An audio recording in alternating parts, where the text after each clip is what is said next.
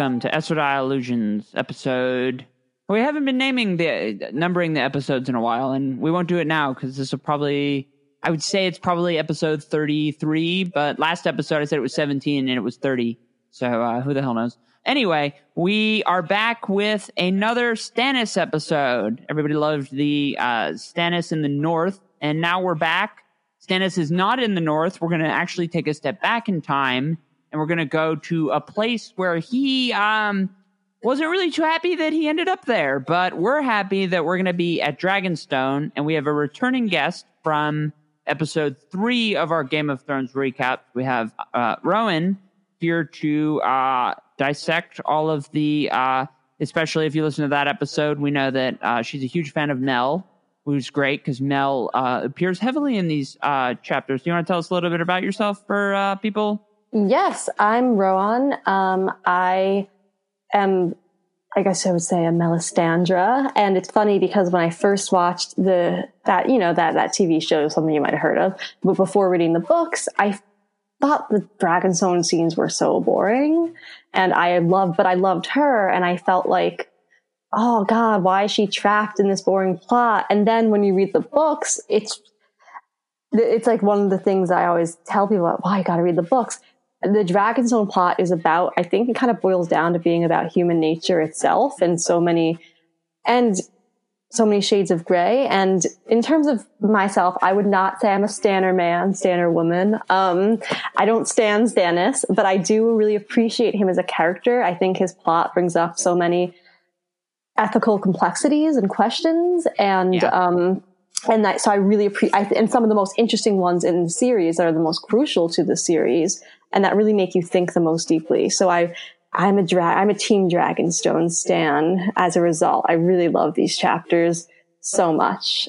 Yeah, that's me. The Dragonstone chapters are some of my favorite, and I've made this comparison a couple times, but it really, for definitely in the show, and I guess maybe, well, probably also for A Clash of Kings, just the way the prologue plays out, but it feels like Stannis is introduced in the second season of A Game of Thrones as sort of like the big bad, to borrow Buffy the Vampire Slayer terminology. Mm-hmm. He's not clearly set up as a protagonist, and especially with the way that the show hypes up Renly, and even the way the books, Catelyn is trying to appear neutral, but she's like, Renly, you're a clown. Yeah, most people kind of get along better with Renly anyway. I mean, they get along better, but they also are like, you're an idiot. Like, what the fuck are you doing? Yeah. So you've got in A Clash of Kings with this prologue, it's taking sort of everything that you left A Game of Thrones with and turning it on its head, because you've got this creaky old maester who starts off with going to. There's no. It's A Clash of Kings, but we start off with this poor sick girl and her fool who speaks nonsense. You've got Shireen, you got Patchface. Or is it nonsense? Well, that's probably the subject a whole other of episode. Oh yeah, Patchface. He's still kicking it in up at the wall. So God bless him. But he's gonna outlive everyone. It's gonna be cockroaches and Patchface. No, but he is the one person Melisandre's genuinely scared of. So something's going on there. Well, he's also the one survivor of the really depressing, almost there. They almost got home. And then Robert, Renly, and Stannis' parents died. Right? Mm-hmm. Right in view of Storm's End, which probably influences, poor Stefan Baratheon and Hassana Estermont, who don't really, well, they're dead, obviously, but their death hit Stannis probably harder than anybody, because he's not like Robert. He's not big and strong, and he's not a pretty boy like Renly. He's just crabby and in a bad mood, and he's listening to The Cure, and he doesn't want to come out. Actually, Dragonstone is a great place for him, but he doesn't like Dragonstone because Robert gave the big castle to his little gay brother who doesn't deserve it. And doesn't deserve anything. But anyways, I'm a Renly auntie, so I actually really like Renly, but I know you do. I'll forgive you. But He's a sweet. I wrote an article called Renly Baratheon Queer Icon on my website. If you want to take a look at that, it's I like the fact that if you understand the way that the world politics works, a lot of it there's a fair degree of nepotism. People give to the people they know, and gay people are kind of on the outside often of these sort of institutional structures that help people, and there's a lot of gatekeeping. Renly says, "Hey, fuck it, I'm just going to be king now." Is that smart? No. I mean, it kind of is smart in a lot of ways because where else is he going to get his chance? Although, actually, he probably would have had a good chance because Stannis didn't have any sons and his only daughter was pretty sick. But at Dragonstone... He could have engineered something behind the scenes to make it happen. But he's a clown, so... He is. And at Dragonstone... They actually do in the prologue mention the fact that there's a potential alliance suggested between this would have been America. Could you imagine the wedding between little sweet Robin and Shireen? Might be the most depressing. Oh god. I mean, gosh, I'm not much offspring there. I mean, no, and but I guess what I really like about the way that Dragonstone is introduced, it's this cold, unforgiving place with all these stairs, and you've got this old maester who is a sympathetic voice to Stannis, but there's a problem, is that not really all that talked about in the first book, but now we've got this this guy called Roller, who is apparently, the old gods be damned, because Roller's here to anoint his chosen one. Yeah, and I think what you were saying to that point of getting that sympathetic view of Stannis through Crescent is really interesting, is very true, because there's the line where he says, there's two lines. He says, one is, no one had ever taught Stannis how to laugh. And the other one is, he says that Stannis has a mouth that had forgotten how to smile and had never known how to laugh. So, I mean, I'm also coming from having a background as a therapist, I'm sensing some, persistent depressive disorder there, never known how to laugh. Wow. But yeah, he's clearly kind of always been in this veil of sadness. And Dragonstone, there's a scene in in A Storm of Swords when they're talking about this idea of awakening the dragon. Davos is walking around and seeing all the stone dragons are. He's like, it would be pretty terrifying if all of these actually awoke. And so it is kind of a scary place, but it's also, I feel like on the show that we shall not reference too much, it seemed a lot more, obviously the first time they show it, they're burning the seven on the beach, but then not until really Daenerys came in the later crack seasons did I kind of get more of a view of what Dragonstone actually looked like and how big it was and how grand it was. I feel like they kept, in the Team Dragonstone scenes, they kept it kind of confined to rooms. So that's interesting. But yeah, it is kind of this forbidding place. And you're right about there being this big narrative gap between a Game of Thrones and Clash of Kings, where so much has happened with the arrival of Melisandre and her bringing R'hllor and R'hllor'ism into the fold. Because I always find it really funny in a Game of Thrones, you'll have the occasional line of someone being like, I wonder what they're doing up in Dragonstone. I'm like, and they're like up to the witchy, spooky shit. If only you knew. But I picture, that gif of Elmo with the fire. That's what they're doing in Dragonstone. But so in terms of the timeline, so in Clash of Kings, Davos won, he mentions that they'd been at Joffrey's name day tourney a year ago, a year prior to Clash of Kings. So, and Melisandre was not a part of their life at that point, I don't believe. So she came into their lives pretty recently, but also according to Wiki of Ice of Fire, it says that she had arrived on Dragonstone some years ago, but we don't actually have any, because even in her own point of view chapter, she talks about, that she had danced this dance with Stannis before, but about kind of persuading him and winning him over. But it's not, there's really no clear time. So I guess it's only been a year, which is not much time for all of this to have happened. And really, she came in through Selyse. She really got through to her. You know, in the Clash of Kings prologue, it says, the Red Woman had won her heart and soul, turning her from the gods of the seven kingdoms, both old and new, to worship the one they called the Lord of Light. And I mean, Selyse is, in my reading, totally in love with Melisandre. And I think that's really where the fervor is coming from. I mean, in Dance with Dragons, I believe it is, there's the quote where it says, a word from Melisandre, and she would walk into the fire willingly, embrace it like a lover. So it's really Selyse, and they say the Queen's men, who are the fervent R'hllorians. And that's when we can go more into that. Like, so the Queen's men and the Queen and her men are the really staunch R'hllorians. So what does this mean to Stannis? Why does he accept this into his life? Why has it become not just accepted into his life, but why has it become such a central feature of his political platform too? Because it's his new sigil. I never know how to say that. With the sigil, with the flaming heart, and then also when he sends out what I call "those are incest babies" letter, it's signed "Done in the Lord of Light."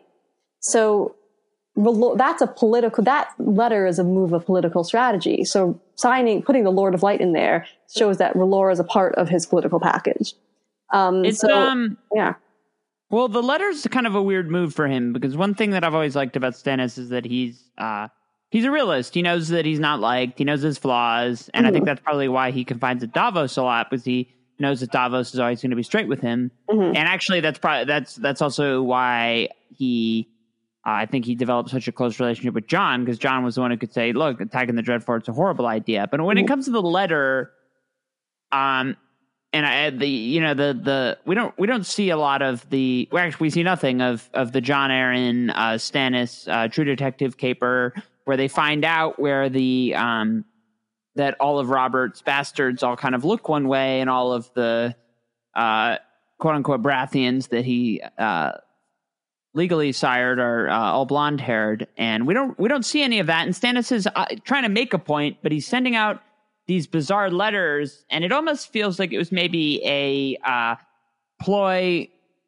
It's always the Selyse factor in all of this is always something that's really fascinated me, because you're right, Mel comes in through Selyse, and what we know of Selyse is that she and Stannis, they're not very warm with each other. Yeah, and Stannis doesn't respect Selyse either. So it's interesting that because Selyse buys into this, then he would accept it. But we can talk more about why. I have my ideas of why he accepts it. But still, it's just like, it's interesting that if it was coming to him through Davos, that might make more sense, because he's always, as you said, like, respected Davos's opinion and as a reality check. But Selyse is not someone. Even in the prologue of Clash of Kings, he refers to her as woman very dismissively. Yeah, and it's. I mean, the point about the Queen's Men has always fascinated me, because you imagine Robb Stark having, not that Jane Westerling is around all that often, but if she had, or for very long, but if she had Queen's Men, or if Marjorie Tyrell. I mean, the whole of A Feast for Crows is Cersei worrying about Marjorie basically doing the same, like something sort of on that scale. If Marjorie had gone around saying, here are my Queen's Men, Cersei sits and kind of goes mad thinking about basically that happening. And Stannis doesn't really seem to care. And for a lot of it, I mean, from what we know of Stannis, he is not a devout man. He knows that Mel, and actually, I mean, a great point in the prologue is just the fact that her superpowers are established. The idea that Cresson has this, he roofies the drink, he offers it to her, and it doesn't kill her. The fire cleanses it, and he dies. And I mean, that's kind of because we know at this point that magic is real. We know that the dragons were birthed with Daenerys at the end of a Game of Thrones, but the audience hasn't seen the shadow, or the readers haven't seen the shadow baby. We haven't seen, we haven't been introduced to weirdos like Quaithe yet, and not as much warging yet. No, and I mean it's all kind of hinted at, but you see this person, and for all the faith of the seven, the old gods, these are people who they're more religious in the sense of traditional religion, and this guy actually, he could be the real deal, and the way that just from a semantic book argument, this is the prologue. This is supposed to set up the book. Here's this woman with superpowers. You are supposed to care about her, even though obviously Davos only has 3 chapters in A Clash of Kings. Mm-hmm. Oh, wow, yeah, but they're memorable for sure. Oh yeah, they're very good. And yeah, I mean, it goes to show that, as Melisandre says to Crescent, there are truths in this world that are not taught in Old Town. So that's kind of goes to show. And again, when we're introduced, she has red eyes. Clearly, something's up. Like, people don't have everything about how she's described physically is almost about how almost artificial she looks. That's why kind of Carice Van Houten I love, and it's great as Melisandre. In my head, I've always thought like a great fan cast for her would be 90s era Isabelle Adjani. She's a French actress, because she's the most beautiful woman who ever lived, I think. But 90s era is when she started like tinkering with her face a little, plastic surgery wise. So when you watch a movie like Queen Margot, she's just so beautiful, but there's something that just looks like something looks like uncanny almost. I think you're supposed to get that impression with Melisandre, where she's like superpower type thing. And that, so I don't want to digress to this, but I do really wonder how the age reveal is going to happen in the books, or even if it's going to even happen in the books. I think it might not even happen. We just might be left to imply from all the things that countless years of practice type stuff.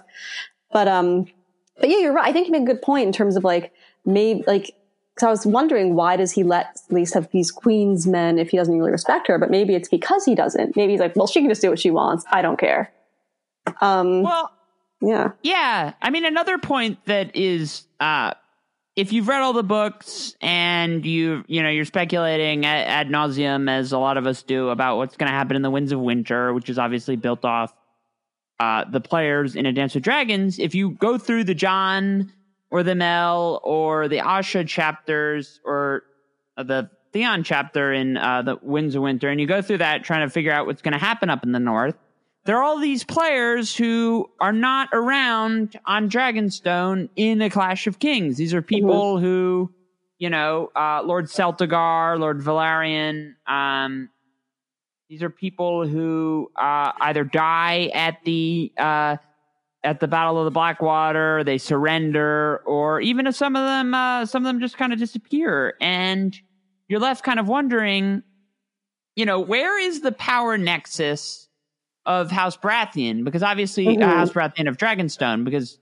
Dragonstone doesn't have.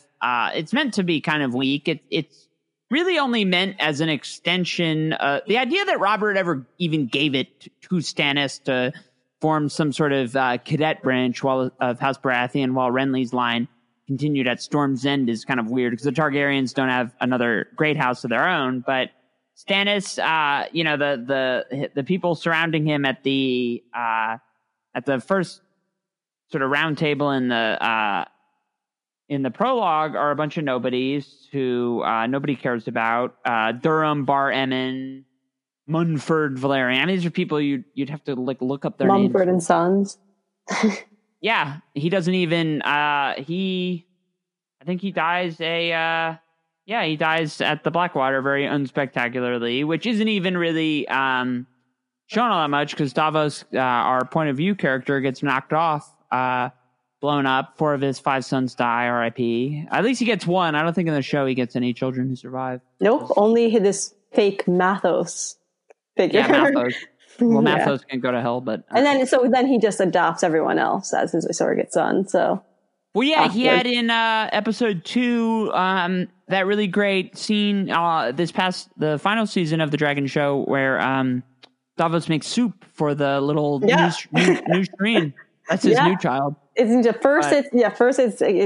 Shireen, then he has Gendry, then he has Jon, now he has mini Shireen number 2. But yeah, I mean, I really love Dragonstone plot, because I love the Stannis and the North stuff too, but I think with all of Stannis' plot, and as I said earlier, I find his storyline and the issues it brings up more interesting for me than him as a him personally as a character, but like I think kind of the discussion that Melisandre and Davos have is kind of emblematic of why, because I just find it really ironic that she sees basically this storyline is all about shades of gray and about ambiguities and moral lines being blurred. And it's interesting because she sees the world in such a binary black and white way, but her presence and her and Stannis's plotline, particularly the way in which she influences it, is what makes it all about shades of gray. So there's the famous exchange where they're rowing into Shadow Baby Cave, where she says, "A gray man," she said. He says, they're talking about, "What type of man are you, Sir Davos?" "A gray man," she said, "neither black nor white, but partaking of both. Is that what you are, Sir Davos?" He says, "What if I am? It seems to me that most men are gray." She says, "If half an onion is black with rot, is a rotten onion. A man is good or he is evil." Then there's also, about 1,000 other quotes where she's talking about good versus evil, man versus woman, dark versus light. But this whole plot, what makes it so fascinating to me is that it's about the fact that you can't split into good or bad. Even Melisandre herself is in the middle. And so, but Stannis himself sees a lot more nuance. Like, for example, with his famous quote, "A good act does not wash out the bad, nor a bad act the good." He can hold more space for ambiguity and nuance than she can, but at the same time is totally okay with this binary view being part of his political platform. And to the extent where, as we said, she's in there because she got in through Selyse, but after the Battle of Blackwater especially, they're just like this duo. Like, that people speculate they're having sex, but I just kind of picture them like staring at each other in silence in front of the fireplace, like, awkwardly, and like taking, there's that line about how they take these long walks to the dungeon, like they take these long walks to dungeons together, and in Sam's A Storm of Swords, and he says in Storm of Swords, "No one knows the king's mind." Well, someone says it to him. "No one knows the king's mind but the Red Woman." So even though they're like he's much more about he is much more about nuance, but he does very black and white ways. He is very, we were talking before we started recording about how he's not rigid, but he's all about law and order, like law, not cruelty, as he says in A Storm of Swords. So they both are very principled. They're all about principles, just in very different ways, but somehow it works. I kind of just picture them like those awkward goth kids who hang out and sit in like a corner in the cafeteria or under a bridge. Yeah. Yeah. And the ones who are kind of like smoking weed under the bleachers. Yeah. Yeah. I definitely, I see that. And it's, I often wonder if, because smoke weed though. Anyways, go on. No, he'd be he'd be the rat. He'd be like he'd be telling on everyone who smokes weed. Yeah, he'd be like, "You invited me to hang out with you, but then you smoked weed, so I will hang out with you again, but I will shorten your fingers for having smoked weed." Yes, I'll shorten your lung. Well, the one kind of I often wonder if like the Stannis ever. The shortening of the fingers is fucked up. It's the rudest thing to do to somebody who literally saved. He saved Robert's rebellion. Yeah. Davos saved Robert's rebellion. Nobody really talks about that. They talk about how he saved Stannis, and Stannis whines perpetually. Well, he whines for valid reason that he's not given a ton of credit for something that is got to be horrifying. We're going to do an episode on the Siege of Storm's End at some point specifically, but it's fucked up. And the act of shortening Davos, giving him a knighthood and a keep, and then shortening his fingers is itself gray. But the way I kind of see it is that's kind of black alongside white, and it's not mixed together in the way that it should be, because the true gray act would be Stannis acknowledging that Davos being a smuggler, really, wow, what did it matter to him? Yeah. Especially at that point. He wasn't master of ships then. He was a 17. It's kind of honestly like teenage Stannis has got to be like the kid who read Atlas Shrugged or The Fountainhead, and it's like, oh my god. Yes, I knew you were going to say that. Yeah.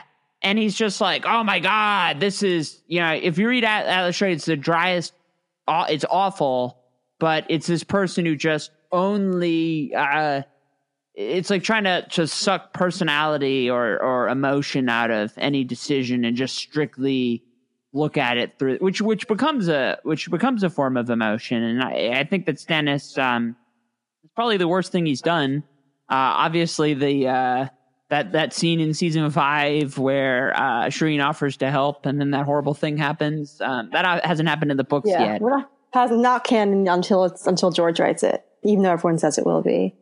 Yeah, we like to dance around that topic on this program because it will probably happen. But I mean, that's kind of I like to live in denial. Yes, and until the Winds of Winter. Actually, I mean, it may not even happen in the Winds of Winter, depending on what happens with the. A lot of people speculate that. Well, we don't have to. We have to get into the burning because there's a lot of other burning, and actually, I mean, the one kind of other thing that Mel and Davos have in common, Stannis's whole kind of his conglomerate is sort of a collection of misfits, but his two closest people are total outsiders, and Davos especially is our first point of view character who wasn't. I mean, John is an outsider in a lot of ways as a bastard, but he grew up alongside them. His the main sense of othering him as a bastard is really through Catelyn's eyes, more so than maybe anybody else. Even for a bastard, he's way less of an outsider than most bastards because he actually grew up inside the home. Like in the show that shall not be named, the one thing I did like is in season 6 finale. I mean, I love the whole episode, but Melisandre says that John's like, where Winterfell is like, oh, I used to sit in the back here. And Melisandre goes, at least you had a home. At least you had a family. She didn't have any of that. So shut up, John. Anyways. Yeah, so then you got Davos, and he's there as their, burning shit down that nobody, I mean, I'm not really sure why anybody should care that, well, I don't know. I mean, the Dragonstone is kind of this historic site of a lot of fun stuff, but at the same time, just the fact that they would be, the christening of you got Azor Ahai and Stannis is supposed to. It's like this big act that you almost kind of wonder who it's meant to be serving at that point because at throughout the prologue and the first Davos chapter, you've got his host being very split on, should we attack King's Landing, which is an idiotic idea, or should we go try to figure out what's up with Renly and then, kill him via Shadow Baby, but they're not really there yet. So it's an interesting point because it's kind of like, okay, we're going to do things differently now, but I often wonder what the reader's supposed to really make of Davos 1 in A Clash of Kings.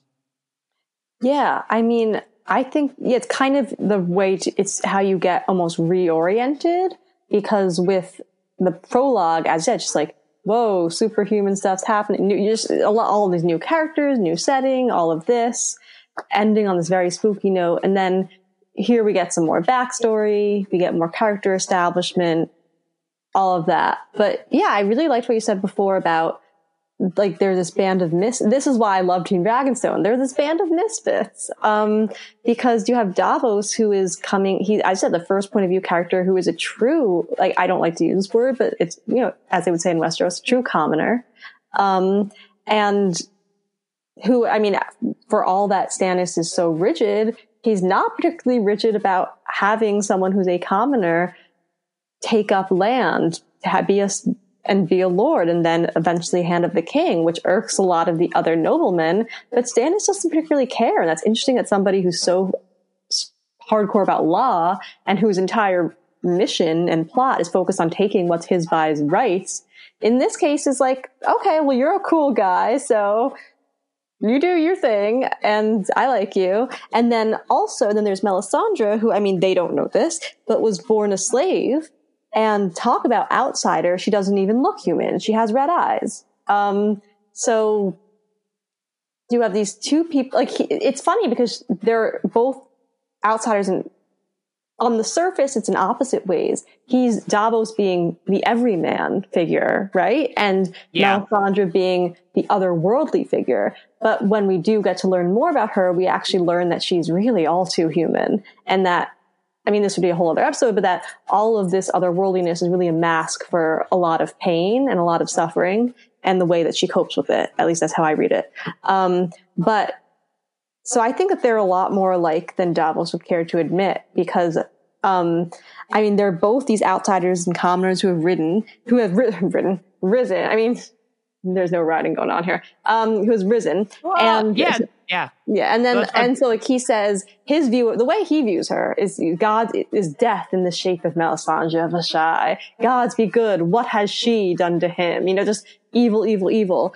But I mean, does he not have some of his own strange rituals? I mean, he carries his fingers that Stannis severed around his neck for luck, and likes to touch, and even long after the bag is gone is still touching them. I mean, that's weird, dude. That's weird. You know, like you can, I mean, it's not burning people level of weird, but like it's weird. And so I don't remember if he says Stannis is my god in the books, but he does say it on the show. Like Stannis, Stannis is his god. And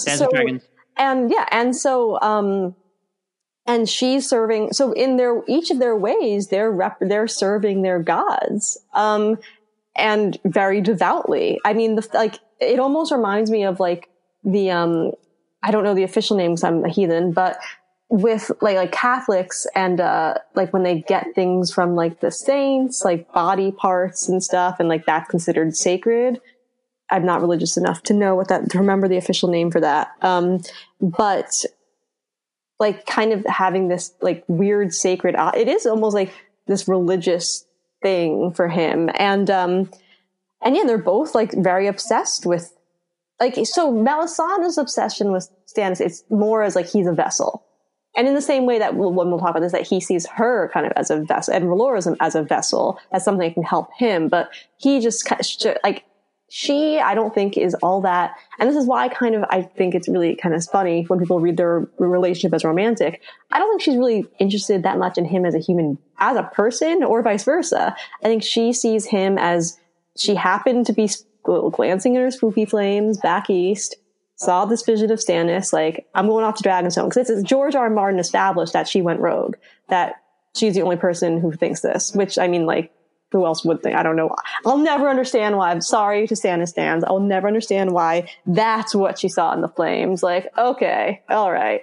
Anyways, but, so she then comes to Dragonstone and like gets in through Selyse, and she views him as a way to, as Azor Ahai, like that's how they're going to kind of defeat the Great Other and to therefore serve R'hllor. So he's kind of a means to an end in a way, but not in like a manipulative way, just because she actually genuinely cares about saving the world. And in that kind of, but Davos actually sees him as like, that is the god that he's serving.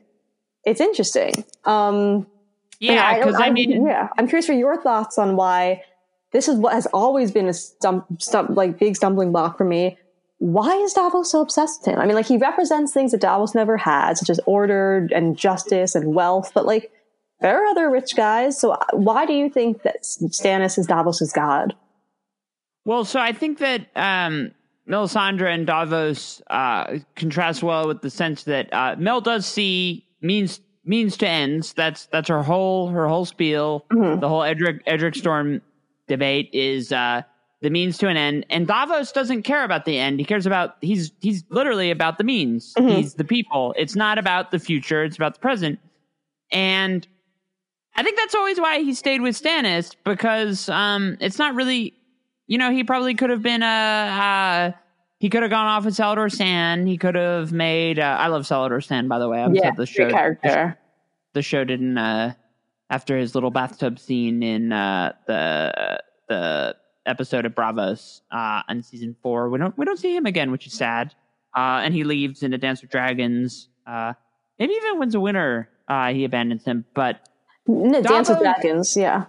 yeah, because he's sick of the not paying him. But Davos, I don't know. I mean, they're probably, as you said with the fingers, there's something a little, there's something fucked up about, regardless of. I mean, there's something gay about it, but yeah, he and we don't see much of Davos and his wife. well, and there's we know literally a scene in Davos's first chapter, or first or second, I don't remember. I think first in Storm of Swords, where he's like, where he realizes that he forgot about his wife, and I'm like, yeah.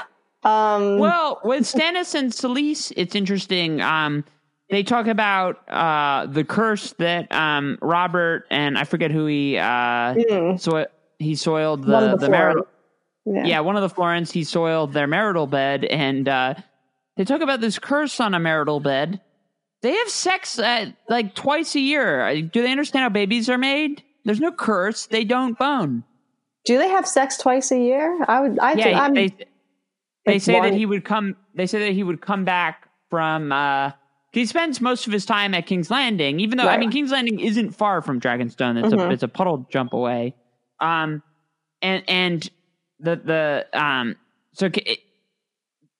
isn't far away, and yet the book says that Stannis comes back once or twice a year to perform his marital duty. Yeah, I guess. Yeah, and which is more about procreation. And also, I read him and Melisandre. They did have canonically had sex, but again, it's means to an end. It's about shadow baby, you know.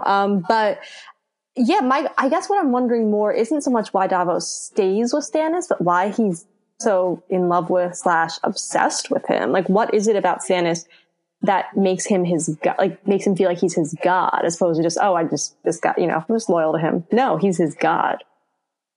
Yeah, it's weird. And I mean, when people ask you, you're the Stannis stan, so you're the one who loves him. I've been moving away from Stannis for a while, but we do these. And of course, everybody who's a big Stannis fan listening, yeah, I find him fascinating. I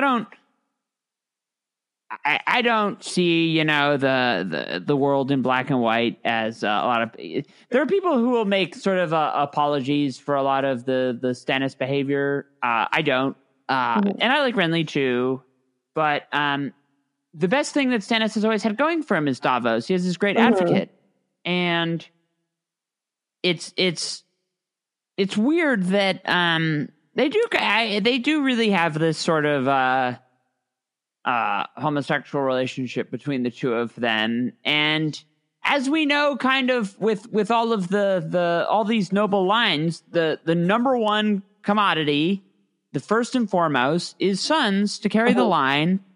And Stannis like knows this kind of, but he just doesn't seem to care, and it's weird. It's almost like it's like a product of convenience, the fact that he wouldn't care, because it doesn't make any sense. Renly at least is young, and he's got a sham of a marriage to Marjorie, but and you can kind of imagine that had that been allowed to progress, it you know, he would have produced sons, even if he, you know, would rather look at his pornos and chill with Loras. But lie flat on your back and think of Loras.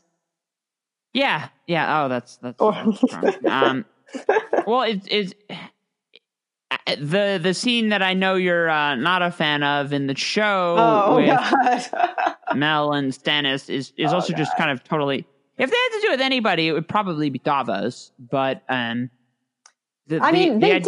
I mean, we know from A Dance of Dragons the line about her bed was, you know, not used. We know they have had sex. We know, but it's, again, I don't view it as a romance. To her, I think for her, it's about a religious act. It's about, that's Azor Ahai. I want to fuck Azor Ahai. I want to, like, it's about this joining with Azor, not I as an I, but like, if you're a Valorian, like you want, it's like unison with God, you know? I actually always like, you know, the song Closer by 9 Inch Nails. I want to fuck you like an animal. You bring me closer to God. Not that I don't think she wants to fuck him like an animal. I don't think she wants to fuck him at all, but she wants to get closer to God. So that's the way she gets closer to God. But I don't think it's actually romantic or there's no desire in it. Although, you know, there is a line where they talk, I think it's Storm of Swords. Yeah, it's Storm of Swords where, they talk, or no, it's Clash of Kings, where they say how she, you know, Oh, it's one of them. I think it's Storm of Swords, where like he's like kind of pushing Selyse away, but then like he doesn't push Melisandre away because she's everything Selyse was not. She's beautiful and young and heart shaped, so he notices that she's attractive, but I don't know. But yeah, so it's an interesting dynamic. Yeah, and Melisandre doesn't try to interfere in their marriage or put them together, which I guess is odd, but I mean, that's kind of a broader point about Melisandre in general is the sense that it's not really ever her way or the highway, which she doesn't. It's always it's weird when Davos arrives in Davos 2 in A Storm of Swords. She has him arrested, but doesn't push for his death, even though it's clear that he wanted to kill her for bizarre reasons, because there are a lot of people to blame for the Battle of the Blackwater. Melisandre is distinctly absolved in the beginning by not taking her along for the ride, which is a interesting choice, but really that falls on Florent for not sending the galley ships, and probably more so on Tyrion Lannister for putting a huge chain in the Blackwater and throwing a bunch of Nickelodeon slime all over the place. Yeah, but Davos also hasn't like eaten or drank or anything and like ever, so he's just like wild, and he's just like he doesn't know what to think, and like he's always mistrusted her, so it's like, well, I'm gonna fix my blame. Everything has gone wrong because she's turned him wrong, but it's but without realizing that they have more, they kind of are united really in their goal of making Stannis king, just in very different ways. Davos wants to appeal to the people, he's about the life of one bastard boy against a kingdom, and they're not. But yeah, it's just, I think what's also interesting in terms of parallels between them is that Stannis, he looks to both of them for the truth, but in such different ways. But he needs both of them. Like, so in A Clash of Kings, in Davos 2, Clash of Kings, in the same chapter, he says to Melisandre, he's talking to both of them, he says, I told you, Melisandre, my onion knight tells me the truth. And then he says about Melisandre, one shadow or many, Melisandre sees them all. So he's using both of them as advisors, but like different forms of it's weird because, we call Davos his reality check. He uses Melisandre as a reality check, but it's like maybe this is going to be reality. Maybe not, but it can help me. So we'll see. Check. And also in the John chapter in A Storm of Swords, where he says, Lord Seaworth is a man of humble birth, but he reminded me of my duty. All I could think of was my rights. I had the cart before the horse, Davos said. I was trying to win the throne to save the kingdom, when I should have been trying to save the kingdom to win the throne. So, and as you said, Melisandre isn't all or nothing. She cares about, her ultimate goal is saving the kingdom, rather than just taking the throne. I think for her, Stannis being king is a way to save the kingdom. So they do kind of have these similar end goals, and he is using them as sources of truth, but his truth is that every man humble truth, and her truth is R'hllor's truth, which is, I was going to say shadowy, but that would be too much, because R'hllor also is supposed to be actually the antithesis shadow. R'hllor is the god of light, is light, and shadows are the servants of light. But yeah, it's interesting because they actually serve kind of the same function for him, and she's way more accommodating of him than he is of her. But I understand it, your bro starts like getting all up with this new girl, and you're like, wait, I thought that's my bro. Like we've all been there. Like there's some jealousy. I think. And so, but it's interesting how they both are actually, like, as we said, like serving the same cause in similar way, like both in these kind of similarly fanatical ways, but he can't accept that. And I don't blame him because she's burning people alive. Like, that's not cool. No, and well, I mean, the two of them kind of are set apart from some of the other people who would fit into the role of advisor. Maester Pylos doesn't really, we don't see him offering too much advice. He does kind of help with the Edric Storm escape, but Crescent and people like Alistair Florent, who falls victim to Melisandre's penchant for burning, they give Stannis options that suck, that he doesn't want anything to do with. And, Davos isn't trying to say that. Yeah, everybody knows that Stannis has this really raw deal, that he doesn't have a ton of troops. He shot his wad at the Battle of the Blackwater, and from there, it's going to be rough going. And Davos is really the only one to try and say, okay, it's not defeatist. Well, Mel's not saying that either, but she's urging him to kill a boy that Stannis is very clearly conflicted about. They make a big deal in the Storm of Swords chapters over Stannis repeatedly keeps just saying the boy. He doesn't want to call him Edric. He doesn't. I think he is. I mean, obviously he's conflicted because he doesn't punish Davos he's probably relieved that Davos sent him free. He probably made in hand in a way to, as a way to carry that out. And especially, he trusts Melisandre, who came to him through Selyse. He doesn't trust any Florent, who also came to him from Selyse, and they're actually his strongest supporters. So that's always kind of a strange dynamic. Well, there's a bunch of the Florents went with Camp Renly, so that kind of right. I would understand why he wouldn't inherently trust Florents. But you're right. Like it's interesting. Yeah, so he doesn't trust the Florents who came through Selyse, but he trusts Melisandre who came through Selyse to the point where eventually they say that no one knows the king's mind but the Red Woman. And so it's like, well, how does she get in? Why? And for me, I think it's because, he says, I know little and care less of gods, but the Red Priestess has power. And I think you said he has a raw deal. This might be, the Red Hawk might be his only way out. He's like, he said, other people have ships, other people have gold. I have her,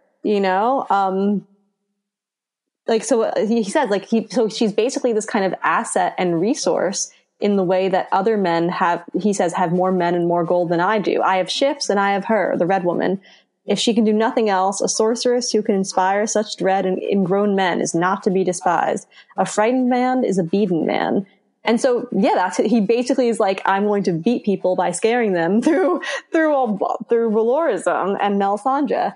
And perhaps she can do more. I mean to find out.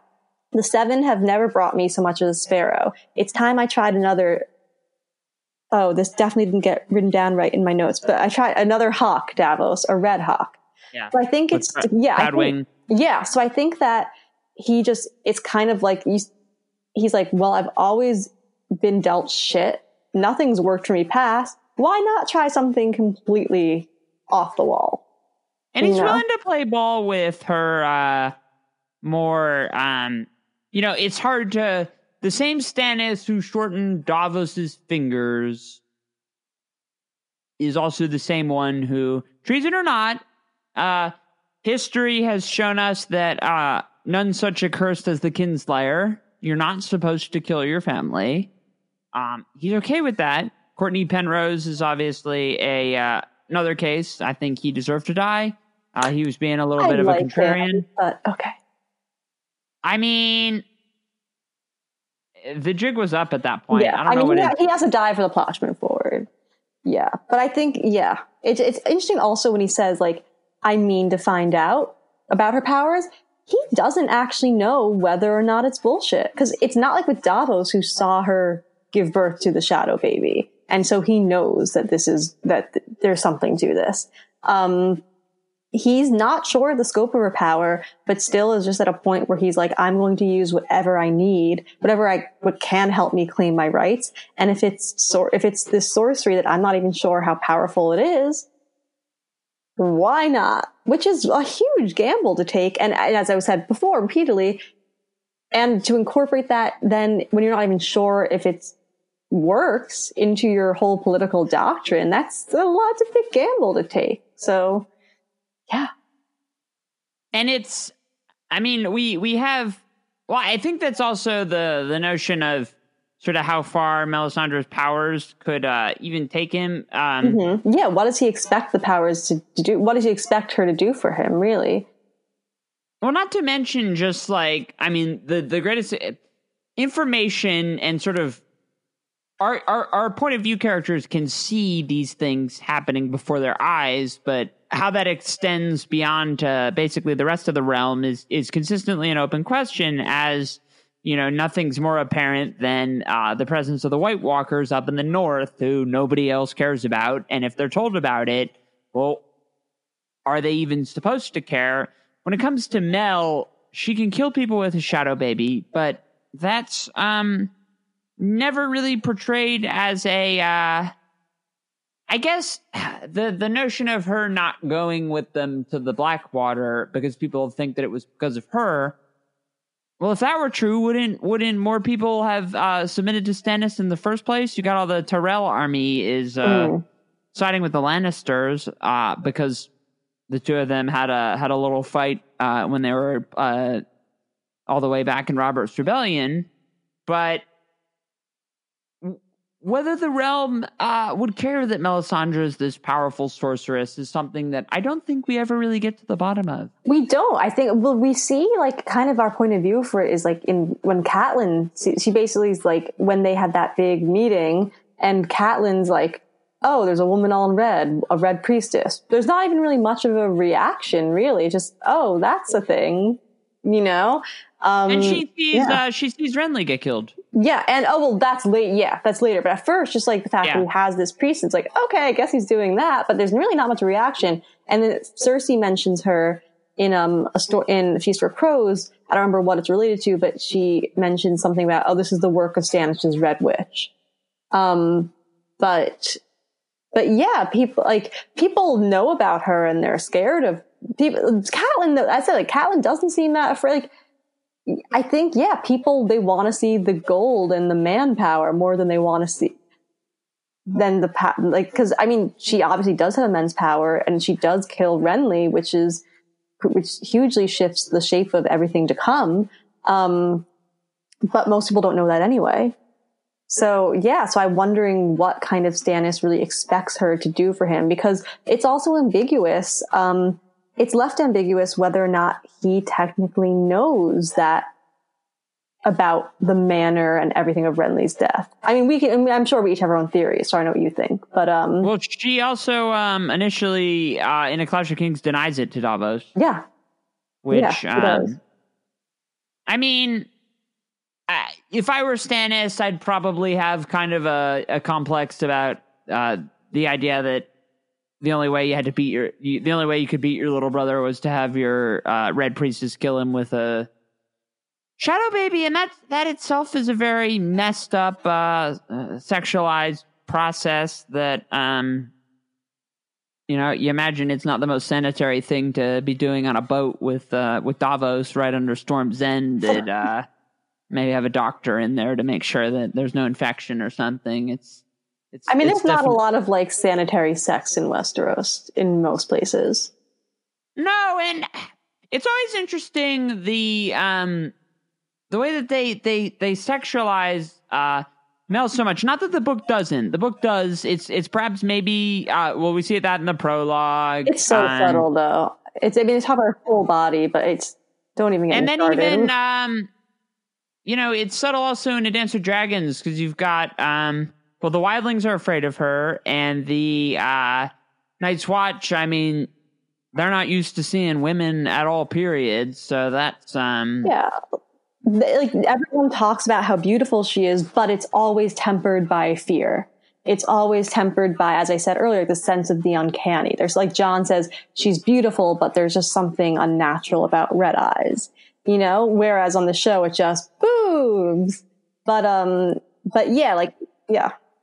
Well, the show also, they use her sexuality often to essentially advance the causes of the male characters. Don't get me started. Ooh, don't get me started. Well, I don't know. Yeah, I mean, that's what pisses me off. So it's interesting because when I first watched the show, she was automatically my favorite from the beginning.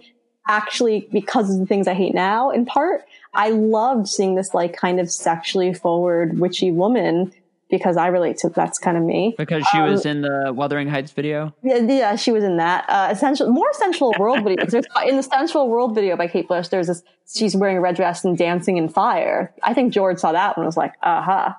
But anyways, so I really loved that. Her kind of unapologetic sexuality. But then, I kind of one of the first things I talk to about differences between show and book when I talk to show onlys is I say, like, Melisandre doesn't even have any sex scenes in the books. Like, she's not sexualized. Like, as I said, it's this, like, she's beautiful. She's red and terrible and red.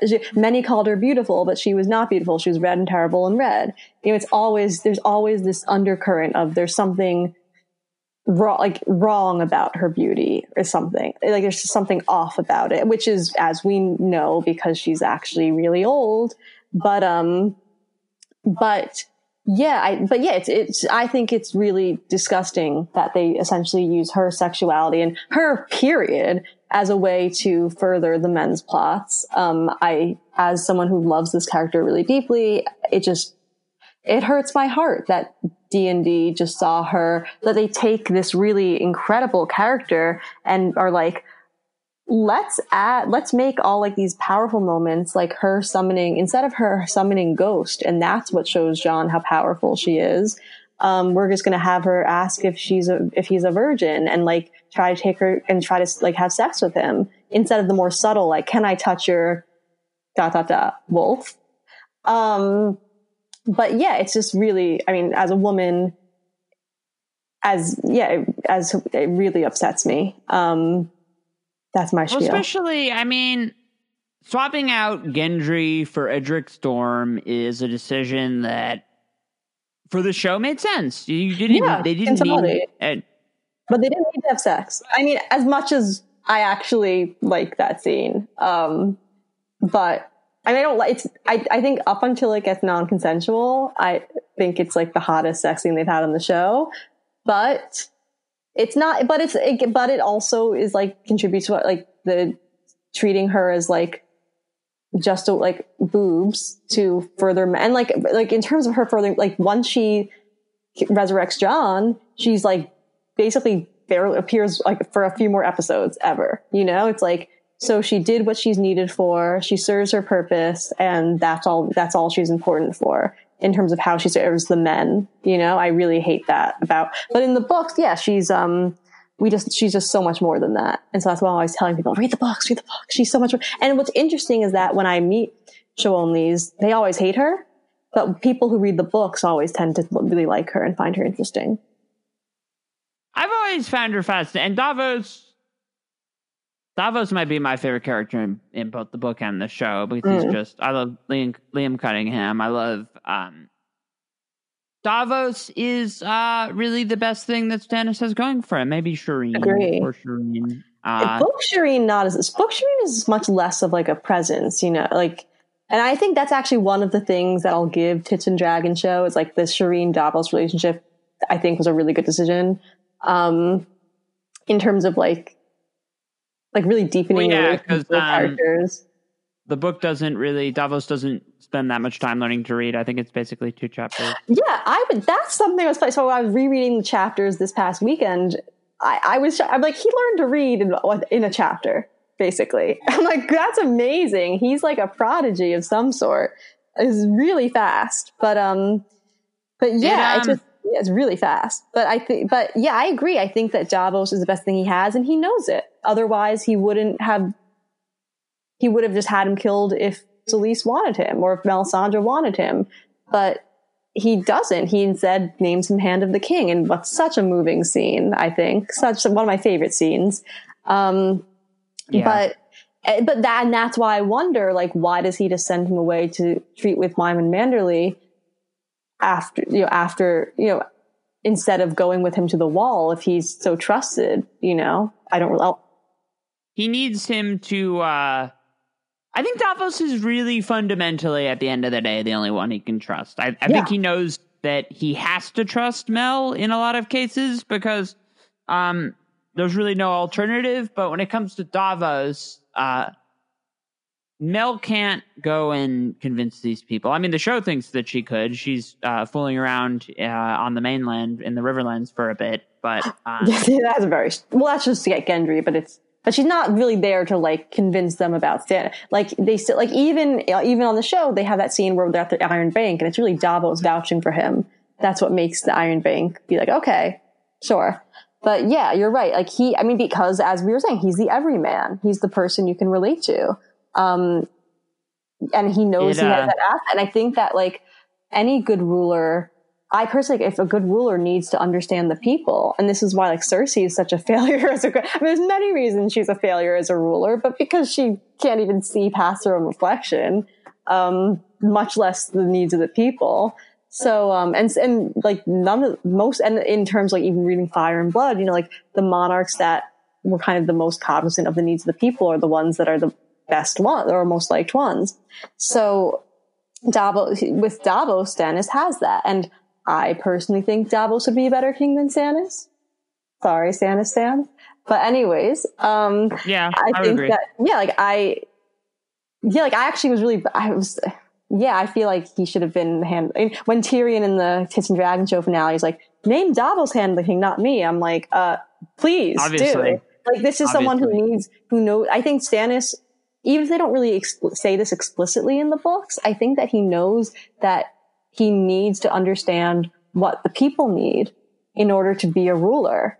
That ruling isn't just, I think it's for he says, like, in a way, his approach to ruling is very much governed by the fact that it's his right. He says in A Storm of Swords, I never asked for this crown. Gold is cold and heavy on the head, but so long as I am the king, I have a duty. If I'm to sacrifice one child to the flames, save 1,000,000 from the dark. Sacrifice is never easy, Davos, or it is no true sacrifice. He doesn't want to be king. Theoretically, he doesn't want to be king, but he feels it's his duty. So, like, it's not like, oh, I need to. So, but he's like, insofar as I have this duty, I might as well incorporate the needs of the people into that, even if he's not directly saying so. That is what he's doing by having keeping Davos close, which I think would make him a better ruler than people would give him credit for, in my opinion. As opposed to just having Melisandre. I think people at the Wall they only see Melisandre because Davos isn't there. But yeah, I think it's really. Well, yeah, he's got Jon kind of acting sort of as the Davos style. Okay, here's what you think you should do. Here is the alternative. And I'm glad you brought Jon up because there's a lot of parallels that plenty of people talk about between Jon and Stannis, but there's also a digression I find really interesting that since this is a podcast about Stannis, to talk about his character and his motivations and arc is these are two characters who are parallel in the sense that they're quote unquote given power that they quote unquote don't want.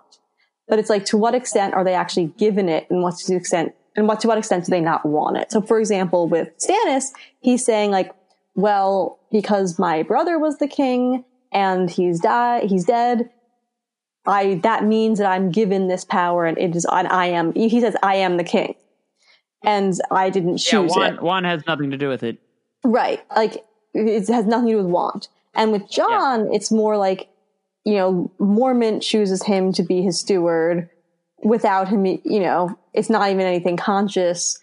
Sam makes up this whole plot to get him as Lord Commander, even though he's like 16. Speaking of Mormons, we need to take our obligatory. Oh, God. I hate Ser Jorah. If anybody thought I was going to get through the episode without saying it, we even do this on episodes that aren't about Game of Thrones. I'll say, how do you feel about Ser Jorah? And they're like, hate him. I just reread the Daenerys chapter when he kisses her, and so I'm in a pretty I hate Jorah mood too. Because in the one after that, she's pretty traumatized. She keeps on saying how she's like can't stop thinking about it and really feels uncomfortable around him. Like, oh my goodness. Ugh. But anyway, yeah. But so anyways, Jorah. Even though I don't hate Show Jorah, but that's because they aged her up, so it's not gross. But anyways, and they made him hot. So, but what was I saying? Oh, right. So it's interesting how, so Jon keeps on kind of having this power given. Like, in a way, his power is more given, like, handed to him than like, his power is actually handed to him in ways that are more democratic in a sense, and like people actually want him to have this power. But I don't want it, as he says. I don't want it. So whereas Stannis, when he's given power, he's like, I'm going to make it my mission to claim what's mine by rights. So shows a lot of difference between the two. As much as people talk about how similar they are, there's this huge difference where Jon in Stannis's position, maybe, I mean, I don't know if you can imagine him being in Stannis' position because he's a bastard, but like when Stannis offers to legitimize him and he thinks that being Jon's, because he is, as far as he knows, the last living Stark and the heir to Winterfell technically, then he does want it. He does want it, and he's really, really close to accepting it until he doesn't. But with Stannis, there's no hesitation. It's, I don't want it, but there's no hesitation to accept it, or to not even accept it, but just it's a part of his consciousness. Yes, I'm king. That's just what I am. With Jon, there's no struggle. I mean, there is that struggle of, I don't want this, but there's no struggle of whether or not he deserves it. With Jon, it's always a question of serving, and like, what I really like about it is the Dance with Dragon chapters is how filled with self-doubt they are, and about, I just very relatable about like imposter syndrome, I mean, which isn't, in his case, he isn't like the best Lord Commander, so it's not fully imposter syndrome. But I think they provide this interesting contrasting narratives about power and being given, like, I think for these two, I mean, this isn't as present in the world as Westeros, but like, in terms of racial identity, like these two cis straight, well, they're not, I don't think either of them are straight, but these two cis white men, who are like just handed power, and how do they each approach that differently? Because that's something that just happens in the world a lot. Men get handed power. Look at Bran. So. Yeah. Well, yeah, it's definitely interesting to think about. And when you brought up the legitimization, I thought about, going back to Dragonstone with Edric Storm, who really has one of the more heartbreaking moments during The Great Escape, where Davos and Roland Storm, who hasn't been mentioned yet, but's awesome, and I love him, and he got a mention in the Stannis in the North episode. But Edric Storm is totally oblivious to the idea that Stannis wants to literally burn his nephew. Yeah, and it makes me wonder, sort of. The idea never crosses his mind, but it does later in the book. What if Stannis had said, okay, I don't have any sons. My daughter is a bit sickly, poor Trine. What if he never considers legitimizing and adopt. Westeros doesn't really have adoption. Yeah, unless you're Davos. But no, because that's not his son. And I think that goes in line, that's very much in line with his thinking. As we were saying, even though he's not rigid in the sense of accepting Davos into his realm, he's not going to let someone, it's not only that he's not his son, that I think it's more that he's Robert's bastard. Because he hates everything that Robert represents, which I hate Robert, so that's fair. But, although I want to put out there that I'm very against Stannis's political like one of his political proposals, which is to shut down all brothels. Like, what are the sex workers going to do otherwise? Yeah. That's the source. Anyways, it's very, so in terms of talking about Stannis and feminism, it's actually, he's being like very, like one of those, like, being an abolitionist about sex work is not very feminist to me. Definitely not. But, at all. And, but it's not even about sex workers. It's about that it's Robert, and he wants to eradicate anything that reminds him of Robert because he hates Robert so much. And that's Edric Storm's part of that. He's not going to legitimize Robert's bastard when that represents for him, like, Robert represents everything he hates. Yeah. And especially when it's over his own daughter's claim, even though he's like, in terms of his being less rigid, you know what? I only have a daughter. That's okay. But yeah, that's where the Winter he tells Justin Massey to go back with the Tygo from Bravos.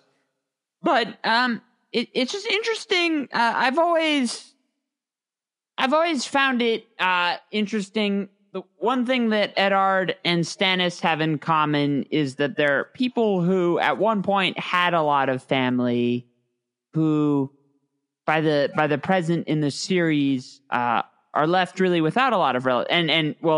Ned has his kids, but his father's dead, his parents are dead, his sister's dead, his brother's dead, his other brother's at the wall, and Stannis, his parents are dead. He kills his brother, and his other brother is dead, and he wasn't really friendly with any of them. And I guess what attracts him to Davos, and I guess really what sets up the dynamic that led us to do this episode is there's a little they kind of feel like a family themselves in a little sort of cute chosen family cute way. Yeah, it's these chapters are a lot of fun. We don't get a lot of time in Dragonstone. There's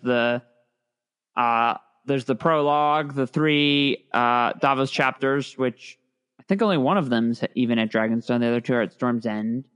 And you've got, although I think the show took them back to Dragonstone before they attacked, and that's probably just to use that set again. And then in A Storm of Swords, you get, he's not in there for the first, and then you get a couple there. But it's this area that really sets up, I was referred to as a Stannis Stan earlier, and I certainly have been at various points in my life. And it's still kind of true, but what really drove me to the character originally were the Dance of Dragon chapters in my first read, where I really started to understand why people liked this guy, that he is sort of fluid, he's willing to change, he's seen as rigid, and he has to live his life knowing that he's seen as rigid, but he's eager for change. And these Dragonstone chapters are really kind of the formative elements of that, where every step he's got to make knowing that it could be his last, that shit could hit the fan. He doesn't really have much of a cushion. He's got to plan carefully, and he's got to listen to people who wouldn't be taken seriously by a lot of the world. He doesn't as our president once vowed to, he can't really hire the best people. He's got to deal with what he's got. And I think but they actually might be the best people. They might be. Yeah. It's the ragtag group that, really, they're endearing. They're a lot of fun to talk about.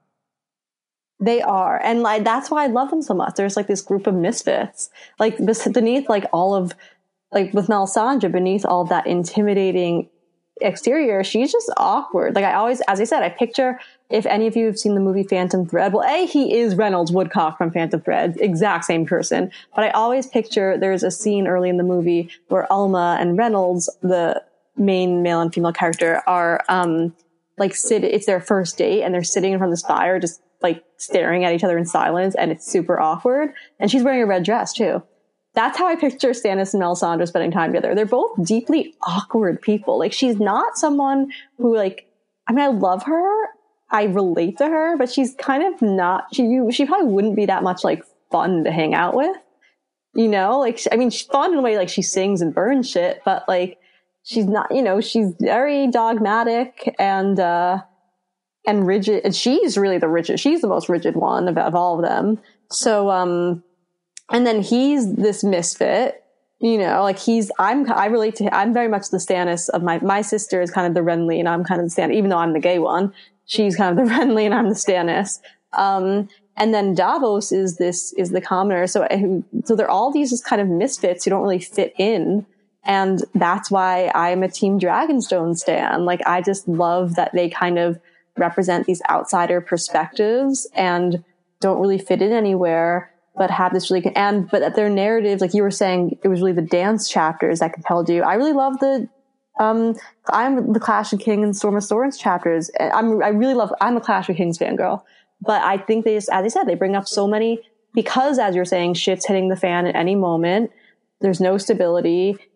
We don't know what the claim, if Renly's, who's going to attack, who's going to be king. There's 5 people warring to be king. that it's like desperate times call for desperate measures, and the ethical issues that then inherently brings up, I think for anyone politically in desperate measures, is always really fascinating. And that's what you see coming up here. And it brings up about human nature. Is a man good or is he evil? Is the onion rotten if there's any black in it? Or can you eat a semi-rotten onion, Or can you compare a human to an onion? Brings up all these really fascinating moral questions that I love that are just so complex. Yeah, it's really fascinating, and I wish we could know what happened to Lord Durhambar Emmon, because we don't. He could have been part of the squad for the Dragonstone, and dude just kind of disappears after Davos won. It's an open mystery. I was unable to figure out what happened to him. I think maybe George forgot. He's got a lot of characters to deal with. Yeah, nobody. Apparently, his forces were spotted at the wall, but he doesn't appear again. The Florents are losers. A lot of Stannis' troops die. The Battle of Blackwater is a brutal battle, but we get these. The way Stannis is set up it's sad. He's a heartbroken, joyless curmudgeon who really had his heart broken again when he had Proud Wing, his poor falcon who he couldn't raise back to health. He's this broken, damaged guy who wants somebody to love, and he gets that in Davos and Mel in a lot of ways. It would be nice if we could learn what Stannis and Davos, not what Stannis and Mel talked about on all of their long walks, because I imagine it's a side of him that if people talked about more, we could maybe people would have a different opinion on everyone's favorite curmudgeon-y One True King. Yeah, I mean, I see him and Davos as like Bert and Ernie. Yep. Honestly, because they're so Bert and Ernie. Like that's when he talked about him being the curmudgeon. No, they're so Bert and Ernie.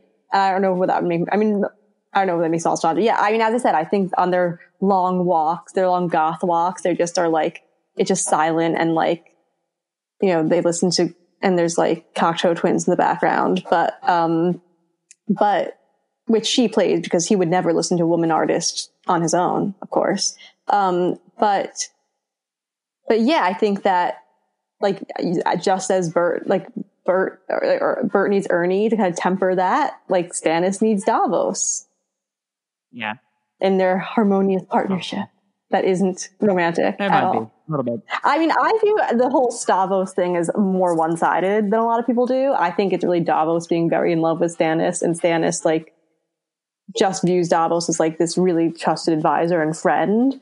But it could go. I'm not opposed to it being read as mutual at all. Yeah, that would be fun. Well, it's been a lot of fun talking about. It's always fun to talk about Stannis, but this really is. Yes, as somebody who started to fall in love with him later, it's always fun to go back because you get to.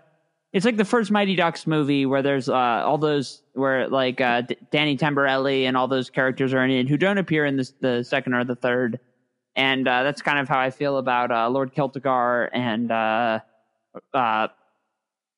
Mumford and Sons Valerian and those kind of people. Yes. It's fun to kind of revisit it because you get this whole different side, and I imagine George probably figured out a lot of Stannis as he went along because he's hyped up a bit in a Game of Thrones. We don't see him, and then he grows a lot. He grows over the course of the series, maybe more so than most of the characters, if not all.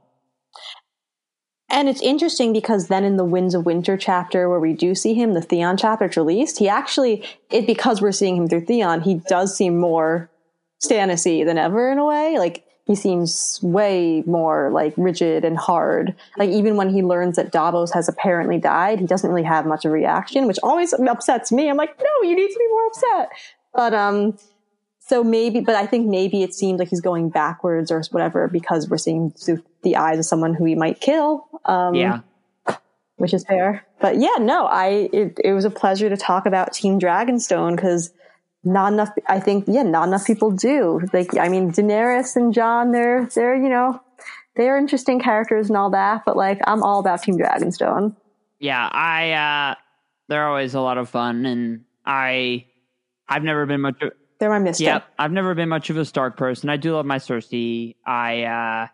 There's a lot of the people that I hate Ser Jorah like the plague. Ian Glenn, we love him, but I just wish he was dead. I love the only characters outside of Dragonstone that I like truly love would probably be like Cersei and Strong Belwas. So it's always fun to... Strong Belwas, I love. I mean, I love. I'm actually kind of the opposite. I feel like I love a lot of the characters. I really like so many. I really like the majority of them. Just even if they're not likable characters, I think Bruce Bolton is a fascinating character. Like I think that they're great. So there's more characters that I like than dislike, actually. But Robert and Renly, fuck you. Well, hate them. I support one Baratheon brother, and that is the one true king, Stannis. For sure. Well, we will have our Renly episode eventually. I have no idea when, and with vacation and my surgery coming up, schedule is what it is. But Rowan, you want to tell us where we can find you? I'll link to your Twitter, anything. Sure. Yeah. My Twitter it's at girl_hag, because like Melisandre, I'm also like old as fuck woman inside the body of it ostensibly. No, I don't. I still have the other one, but I don't need to print that. I meant, I shouldn't use that. I was going to say, do you still put the ass in a shy? Oh, I always put the ass in a shy. That's what I do. I mean, that's my... I wake up in the morning, put my swag on, put the ass in, because I hop up to the bed, put my swag on, put the ass in a shy. That's just like how I live my life. I mean, yeah. But like that goes without saying. I put the ass in. That should be my username, the ass in a shy. But yeah, like Melisandre, I put the ass in a shy, and am an old woman in the body of an ostensibly young redhead. But like, don't trust what you see. So yeah. So if you want more Team Dragonstone takes, you can usually find them at _hag, because I love them and they don't get enough love. They don't. It's been they don't. It's been a lot of fun. I glad that we I'd meant to bring that up in the beginning, the ass in a shy, and I'm glad that it worked its way in now. And I'm sure, for it bumped and grinded its way in. For all of our listeners, I'm sure we will be back. I've committed to doing 10 Stannis episodes. This is number 2 of 10. Not 100% sure what all 10 of them are, but it will happen. We love our Stannis. We love our Davos. We love our Mel, and we love Team Dragonstone. And for everybody listening, thank you so much, and we'll see you next time.